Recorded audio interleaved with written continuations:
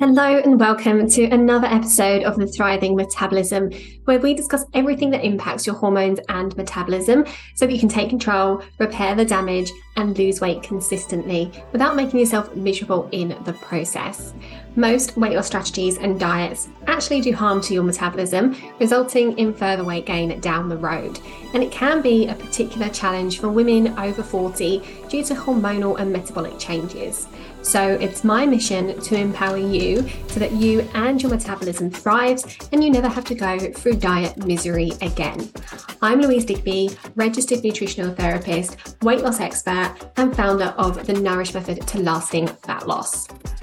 So I've got a question for you today. Is stress blocking your weight loss? I'm here today to talk to you about something that is the bane of my life, because it's the bane of my clients' lives and therefore mine. And this is a really important conversation because one of the biggest blockers to shifting the fats, particularly the belly fats, which is the bit that most of us are particularly bothered about, one of the biggest blockers to shifting that is elevated cortisol. So cortisol is one of your stress hormones. And we have several, and cortisol is one that we talk about a lot because cortisol is the one that can become chronically elevated, which means that you spend too much time with cortisol being elevated. And there are times during the day when cortisol should be elevated, and there are times when it should be lower, but it needs to be within a certain range. And we don't want it staying elevated or staying really low either. Those fluctuations are what get us through the day. Cortisol elevates in the morning and wakes us up. And when it comes down in the evening, it helps us to unwind and to prepare to go to sleep. And so when there's any issues in that pattern, then we can start having issues with our energy, with our sleep, with anxiety. And in some cases, in many, we can get stubborn weight as well, particularly around the middle, even if it's quite a subtle elevation in cortisol. So it might be a subtle elevation that doesn't necessarily impact your energy or your sleep, but perhaps there could be enough of an elevation that it causes an increase in blood sugars. And it may just be very marginal, and that may well keep you in fat storage mode rather than fat burning mode. A lot of people's initial response to talking about cortisol is, well, I don't think I'm stressed, so I don't think this really applies to me. There must be something else that's causing my belly fat. And of course, that is very possible. However, the women that we work with in the Nourish Method, they really fall into the age range of 35 to 55. And we usually work with that specific age range because that is the time when your hormones are starting to change. So from about the age of 35, your sex hormones are starting to decline gradually. And they can be up and down and all over the place, but overall, they're starting to decline as you approach menopause, which is usually around the age of 51. But it can be much earlier, it can be much later. And when you're going through that transition, the transition that's actually happening in your body is your ovaries, which produce your sex hormones, they're starting to wind down and they're starting to basically shut down as they run out of eggs. And when that happens, your stress glands, which are your adrenals, they start taking over the production of some of these sex hormones. So what this means is that really the closer you get to menopause, the more your adrenal glands are doing the bulk of the work producing your sex hormones. So what this can mean is that you can become quite sensitive to any sort of stressors. It can be that any stressor, which could be emotional, it could be psychological, it could be physical, it could be financial worries, or it could be bereavement, or it could be a physical stress like pain or over exercising or extreme temperatures. So stress is not just the obvious stress that we all know and recognize. It can be much more physical. So those sorts of stresses, we become much more sensitive to or less resilient to them, because your stress glands, not only are they having to produce your stress hormones, which help you to have enough energy so that you can respond appropriately to the stresses, but they're also having to produce your sex hormones. And because it's so much more important that your body can respond to stress and danger than it is to be able to produce these sex hormones, which ultimately are there for you to reproduce, the preference is always for producing stress hormones. And that happens whatever age you are, but particularly around the time of menopause and afterwards. So when there's any sort of elevation in cortisol there, you're much more likely to struggle with stubborn belly fat. And there are two key reasons why. One, because elevated cortisol, it increases your blood sugars, which keeps you in fat storage mode, but also because your body prioritizes those hormones over the sex hormones. Your estrogen level can be greatly decreased. It decreases anyway when you're going through this transition, but it can be decreased even more than usual, which can cause really stubborn weight and a lot of these symptoms that we associate with menopause. So this is why it's so important. And if you are finding that no matter how much you exercise and no matter how little you eat, how much you cut back, you just cannot shift the weight, be it anywhere on your body or on the belly fat, then there's a very good chance that there's something more going on. And what I talk about all the time is how there's all these different factors, things going on with your gut bacteria, deficiencies, intolerances, hormone balance, of course. And, your stress levels are really one of the big pieces of the puzzle. So this is definitely an area to prioritize. And on that note, I want to talk you through some key habits that are really going to help you to start lowering your cortisol. And if you do them fairly consistently, then that's when you're going to see results. As with anything, consistency is key. You don't have healthy teeth because you once brushed your teeth. You brush your teeth twice a day to keep them healthy. So it's the same with anything, particularly when it comes to managing cortisol levels, managing stress. We need to do things consistently, not just when there's a problem, but also, when we want to be preventing problems as well. So these are things that you really want to be thinking about incorporating into your everyday life. And I recommend just starting with one thing and building on it gradually. And the best way to build a habit is to stack it. You want to stack it on something else. So it might be that you do the same thing every day at the same time. For example, brushing your teeth. Or it might be making a cup of tea that you do, regularly day in, day out, almost without fail. So a good idea is to build a habit on the back of that or on the front of that to help you do it consistently. So think about that when you're trying to add in new habits. And crucially, just add one thing at a time, because the chances are you're probably not going to manage to do it consistently if you try to do too much at once. So let's get into it. Let's talk about these habits to help you lower cortisol levels. So the first thing, and by the way, this is just a couple of things that you can do. There are so many things that you could do to help reduce cortisol, but I would be here all day talking about it. But hopefully some of these things might inspire, other things that you could do or things that might work for you individually to help you bring down the cortisol. So the first thing is to take a little bit of time each evening, and I'm talking maybe 10 minutes, to just get things ready for the day before. Many women tell me that one of the big stresses each morning can be finding something to wear when you're not feeling happy and comfortable in your body. So what you could do is choose an outfit the night before so that when you get up in the morning, you've just got to throw it on. It saves you a little bit of time, it saves you a little bit of stress, and it's one less decision you have to make first thing in the morning. When your cortisol levels are increasing anyway, because that's just naturally what happens, we don't want to exacerbate that anymore first thing in the morning. So it might be choosing outfit, it might be that you throw a couple of ingredients in a bowl so that you've got breakfast almost ready to go first thing. Again, make your morning easier. Next, a couple of things that are exercise related.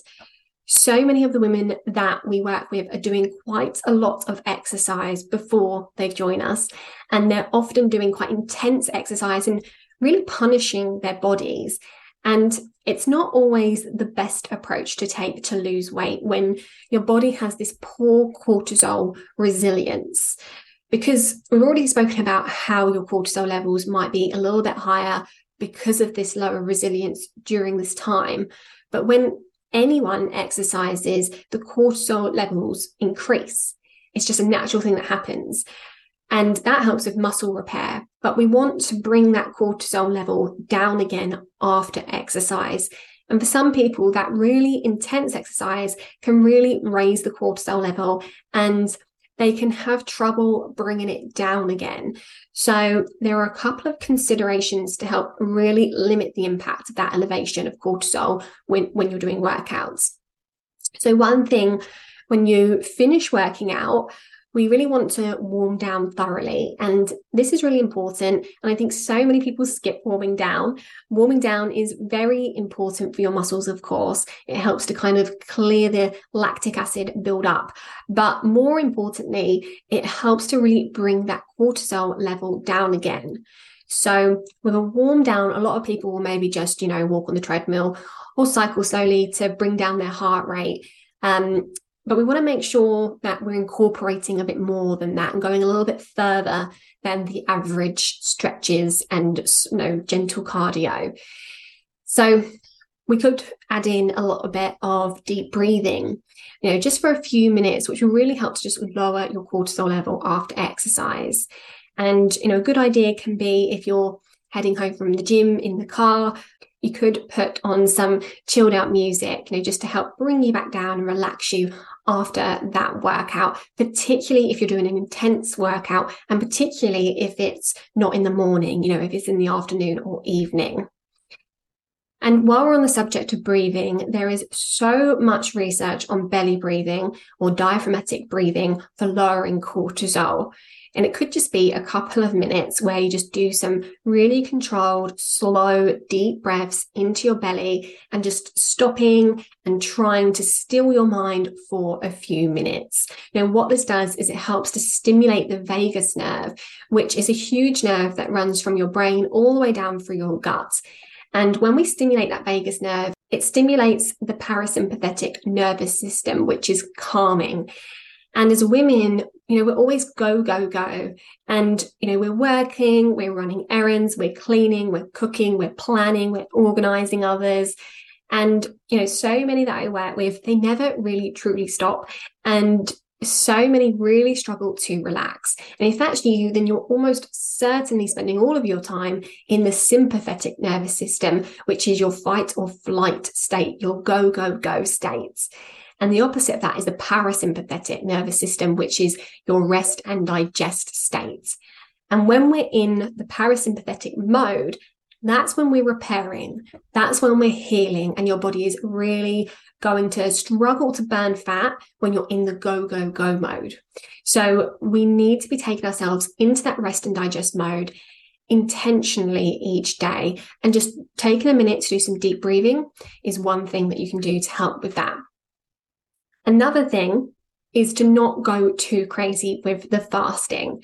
So fasting can be a really effective tool for improving your weight loss, but that's if everything is in balance. And what I find with our ladies in the Nourish method is that fasting can really exaggerate what's going on. So if you're not doing so well and you've got imbalances like your blood sugars or your cortisol or your sex hormones or your thyroid, then fasting can sometimes make those things worse, which can be why not everyone gets on very well with fasting. What we find with our ladies is that if we bring in fasting a little bit later, when they've been working on these other areas, to get their bodies properly supported and nourished, then when we bring that fasting in later, it actually works so much better and they get on with it much better as well. It kind of fits into their lifestyle better. Too much fasting can cause elevations in cortisol because undereating or starvation can raise cortisol. It's like a survival response. And it can also suppress your thyroid function as well. And so if there's any thyroid issues, we really want to be cautious and perhaps stick to much shorter fasts. So there we have it, some simple but effective ways to lower your cortisol and support your fat burning. Okay, now it's time for my favorite fact from the past week. And today the fact is this: drinking decaf coffee prevents caffeine withdrawal symptoms. Weird, right? This was a really cool study on people who drank at least 3 to 4 coffees daily, which they defined as heavy consumption, interestingly. What I love about the study is that one of the groups they studied knew they were drinking decaf coffee, whereas one of the other groups thought they were drinking normal coffee. And the group that was drinking decaf but thought they were drinking normal coffee, they had fewer withdrawal symptoms than those that knew they were drinking decaf coffee. So a clear placebo effect. The group that knew they were drinking decaf did also have fewer withdrawal symptoms than the ones that were just drinking water. So I think the clear takeaway here is that if you're trying to reduce or give up caffeine, switching to decaf to aid the process is going to make it easier. And if someone you know needs to cut down on caffeine but can't face the withdrawal, just make them decaf without them knowing and they'll probably be fine. One of the reasons why decaf might help is because decaf isn't completely caffeine free. It just has less caffeine in than normal coffee. And it also has other stimulants in that aren't removed in the decaffeination process, which will go some way towards preventing a complete withdrawal. Okay, now it's time to go through a listener's letter. And this one is about chocolate. She said, "Hi Louise. I read in the news that certain brands of chocolate have been found to have high levels of lead and cadmium. I found this really concerning, but I really don't trust what I read in the papers anymore, so wondered what your thoughts are on this, please. Thank you." This is a great question, and it's funny actually. I'm part of a community of nutrition practitioners who are, all properly qualified and regulated, and one of the members shared this story in a bit of a panic because, not the chocolate. And I felt a bit panicked too when I read this because it's like my one thing. It's my one thing that I just could not live without. I eat a little bit too much chocolate, albeit dark chocolate. And it's depressing when we read stuff like this because sometimes it seems like all the good stuff, all the stuff that we thought was healthy isn't. So if you didn't see this news, I think it was 28 brands of chocolate were tested, and all of them contained elevated levels of lead and cadmium. And it was a lot of the sort of high-end bars too. So my favorite, Green and Blacks, was one of the worst. I had a look at the list to try and find brands that we have here in the UK that are good. And I could only find one, which was Ritter Sport 81%, which you often see in Lidl. So that was depressing. The milk chocolate bars are better. Basically, the lower the cocoa solids, the lower the amount of these heavy metals that are going to be in there. But we often recommend having over 70% cocoa solids if you're trying to minimize your sugar and get the benefits of the cocoa solids. So the Ritter Sport 81% was the only one I could see on the list that was okay. But my nutrition community had a long discussion about this research, and the overall consensus between us nutritional therapists was that the amount of lead and cadmium in the chocolate is small, and you'd have to be eating loads of it to be a real issue, we think. Plus, you have to put it in perspective and look at the whole picture. For me, I eat fresh, clean, and a balanced diet, and I avoid other sources of toxins and pollutants as much as I can. So my system can hopefully tolerate the exposure.